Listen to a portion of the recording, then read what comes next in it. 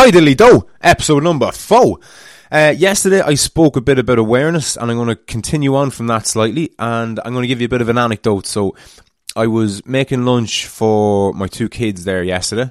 More specifically, I was actually tidying up after lunch. They were still kind of eating it or finishing it, and I was tidying up as I go. And I turned around and I looked at Fionn, my 6-year-old, and at first glance I thought he was having some sort of a fucking fit or a seizure or something. He was wildly firing his head backwards and forwards like he was in a fucking pilled out of his head in a rave or something. And I was struck for a sec. I was kind of speechless just for a split second. And I knew he wasn't actually having a seizure because there's an eeriness to involuntary movement that I've seen before in people. I've seen people kind of spasm, and it's spine chilling. There's something to an involuntary movement. It's just kind of creepy. He didn't have this. He looked somewhat possessed, but he seemed to be in control. And as I said, like, his head was wildly flailing forward and back to the side, and he was moving his arms. And I go, buddy, you all right? And I don't think he completely ignored me. I genuinely don't think he was in the fucking building. And I go, here, buddy. And he looks up. And I go, are you all right? And he goes, yeah. And I go, what are you doing? And he goes, looks at me as if like he was just there eating his lunch, and goes, what do you mean, what am I doing? I was like, buddy, you were flailing around all over the place. And he was like, yeah, I was dancing. I was like, what are you dancing to? And he looked at me like I was stupid, and he goes, to the tunes.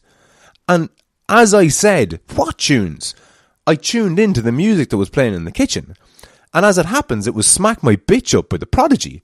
Not exactly appropriate for a 6-year-old boy, never mind a 2-year-old girl. So I fucking fairly quick smart skipped that tune.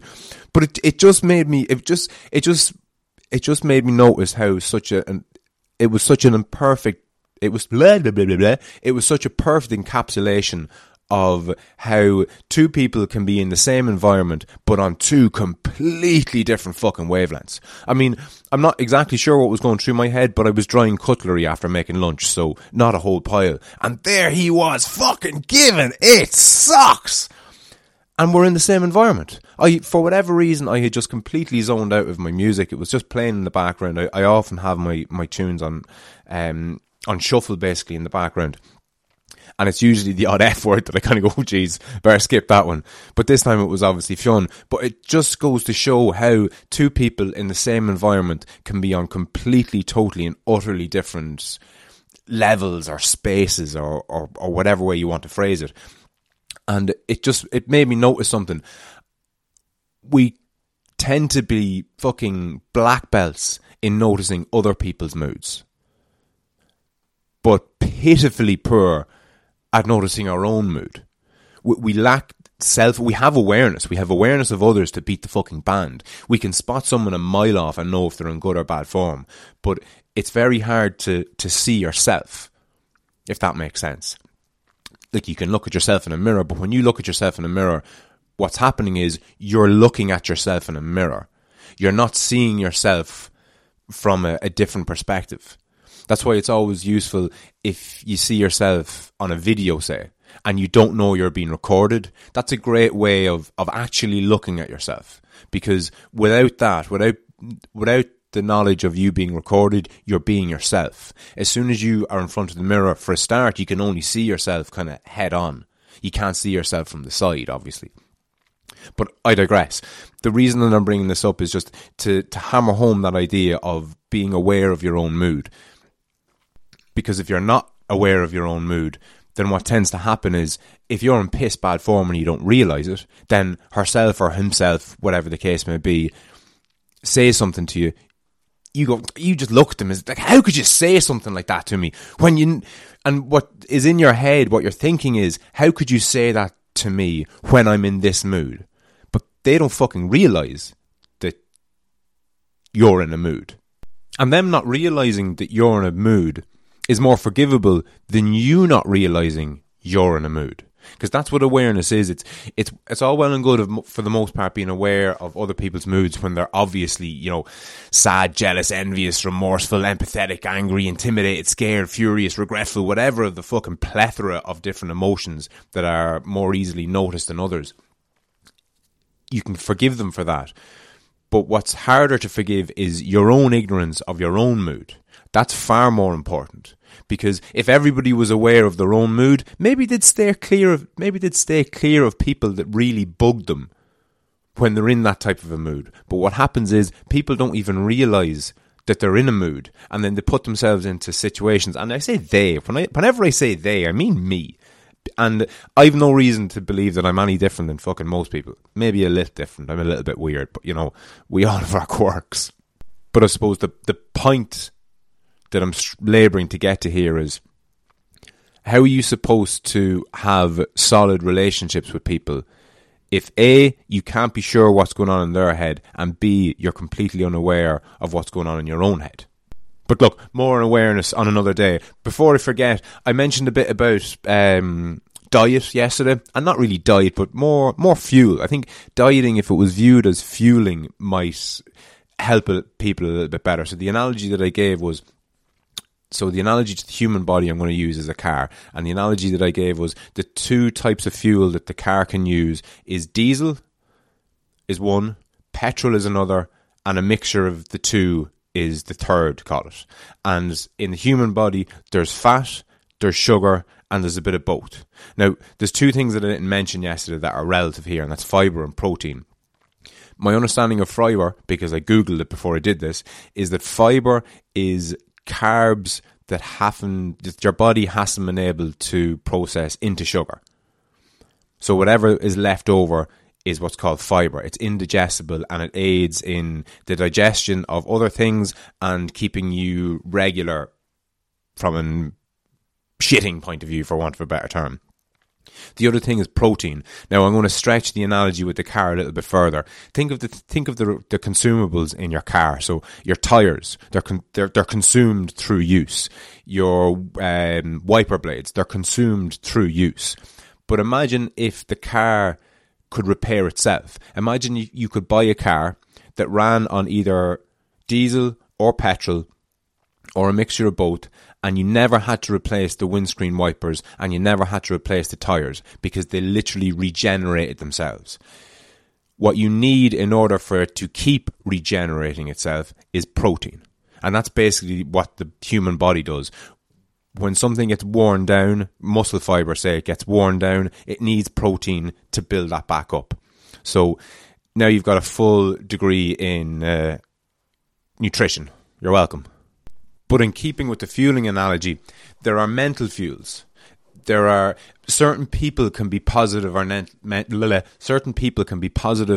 negative mental fuels. And you can feel this. There are some people that are just a joy to be around. And there are some people that you need a 6-week holiday when you have to talk to them on the phone for 5 minutes because they're just painful.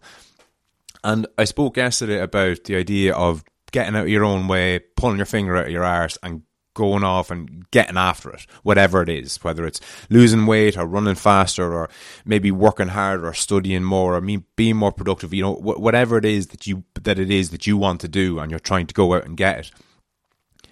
You need to fuel that, with your diet, but most people when they say diet, they're talking about the food that you're eating. And that's all well and good, but there's a second type of fuel, and it's a mental fuel. And a lot of it's to do with your outlook. So whether you've a positive or a negative outlook on something, and COVID is it's just the best example I can think of. And I've spoken before on, I think it was in the previous solo season, about this idea of doing two moods of mine. So I would swing fairly wildly from one to the other in relation to COVID. So it depends on the day of the week that you ask me. I might tell you that COVID is just the fucking worst thing ever. And then, a week later or a day later or maybe after lunch, I could tell you it's the best thing ever. So I'm hoping to do an episode whereby I give you a taste of my internal dialogue in both moods, just to show you the power of your outlook on what's happening. Because the COVID pandemic is an objective thing. It's out there in the world. There's a lot of question marks over it, but the general consensus is there's a virus spreading around the world. It's killing a tiny percentage of the people that get it. We have to stop the spread of it so we don't overwhelm our A&E services and all that jazz. I don't want to get down into too much detail about that, but it's objectively happening worldwide. But how it affects you is not entirely, but let's say 95% down to how you view it. Your perception is your reality. Whatever you perceive it to be, that's what it is. So if it's the thing that's after ripping your livelihood away from you, and if it's the thing that's after leaving your business in ashes, if it's the second time this has happened to you, which is the second time it's happened to me, I was in the crest of a fucking wave in 2008, and boom, how's the fucking global financial crash for you? Put that in your pipe and smoke it. Fucking... What is it? Fucking 12 years later, I finally get back on my feet and I have a flourishing business. I have employees and everything's just getting better and better and better and better. And boom! Some fucking smelly Chinese prick eats a bat or a penguin or some such shit. And, 3 months later, half the planet has a fucking infectious disease. But anyway, your mentality towards that happening is everything. I could have fucking cried myself asleep when I had to close my business for the second fucking time this year. But, I got on with it because I could be at home now in bed, not having gotten up because I stayed up drinking and smoking the head off myself till 4 a.m. That could be the me that I am now. But instead, thanks in no small part to the people that I have around me, giving me the fucking push to pull the finger out and get the podcast on the go. Now, I can't exactly go driving around interviewing people when we're on a national lockdown, but I can do the solos. It was an excuse. It was the perfect excuse. And I can drive around. When I finish this mobile studio of mine, I'll have some crack when I get stopped at a checkpoint. But look, it'll be COVID friendly or COVID safe and all the rest of it. And I would argue at least that what I'm doing here is a public service of sorts without sounding too fucking grandiose about it. But the point again that I'm labouring to make here is be very, very careful about who you share things with, especially if you're on a diet buzz or a fitness buzz or both. Maybe you're getting into meditation, maybe you're getting into breathing, maybe you're getting into a bit of barefoot walking, maybe you're doing all of the above and more. Be very, very careful who you share that information with. Recently, I've set up, as I mentioned in the last episode as well, what's called a dojo, which is basically just generally speaking, a large matted area that martial arts are performed on. So I have quite the dojo going at the minute. It's something that I've kind of always wanted in the back of my mind. It's funny, I didn't really know how much I wanted it till I fucking went and got it. And I've been building on it over the years, and it's gotten to a substantial size now. It's fucking 45 square meters or something. Most gyms don't have that kind of thing. But why I'm mentioning all this is I was very careful who I've sent pictures of it to, because more recently they're double-sided, they're blue on one side and red on the other side, which means that you can put kind of patterns and designs into the mat. And I've put OTL down the middle of the mat. Now it's kind of hard to see because I don't have a gap between the O and the T and the T to the L. So it's a bit kind of hard to make out, but I sent it to a couple of people, and the couple of people I sent it to all wrote back saying, that is fucking deadly, that is class, fair fucking play to you, can't wait to go down and have a roll or fucking train on it or whatever else. And that was brilliant. But I very, very specifically didn't send it to a couple of people because I know the reply I would have gotten back from them would have been something along the lines of, isn't it great that you can have so much when so many have so little? That'd be the mentality. Or either that or something along the lines of, oh, I wish I could have something like that, but I guess that's not on the cards for me. And you need, maybe not to avoid these people entirely, but you certainly shouldn't be spreading your good news or sharing your good news with them. If you know, first and foremost, that all you're going to get is negativity, you don't need that. There's enough fucking negativity in the world without you going out and looking for more. And that obviously works the other way as well. I mean, there are certain people that when I send something to them, you're guaranteed positivity back from them. And it's great to know that before you send something. There's a friend of mine who's writing tunes at the minute, and he sends them to me, and I don't know whether he's aware of this or not, but I'll do nothing but give that man encouragement. Absolutely nothing but encouragement is all he's going to get from me. Now, does that mean that I'm not going to critique it? Of course I'm going to critique it. If I think that something isn't up to his own standard, I'll mention it to you. That's just positive feedback. But generally speaking, 99% of what I'm going to say to him is just encouragement, because people get so fucking little of it.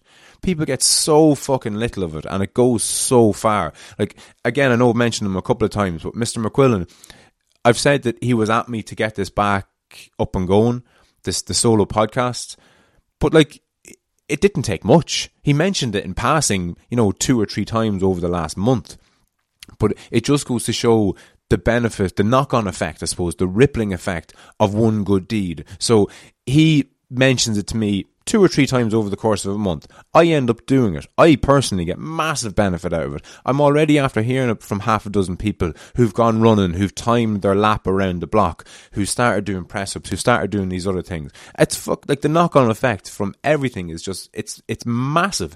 And even, like, if you're out running the block, people driving by who see you, you've affected them. You're literally changing not only your own environment, but the environment around you. And if everybody was able to if everyone who was able went out and fucking went after it a little bit, we just live in a fucking better world. And on that note, if you're enjoying these and you're getting benefit from them and you think what I'm doing is valuable and good, I used to say, like, share, subscribe, comment, all that helps. And it does.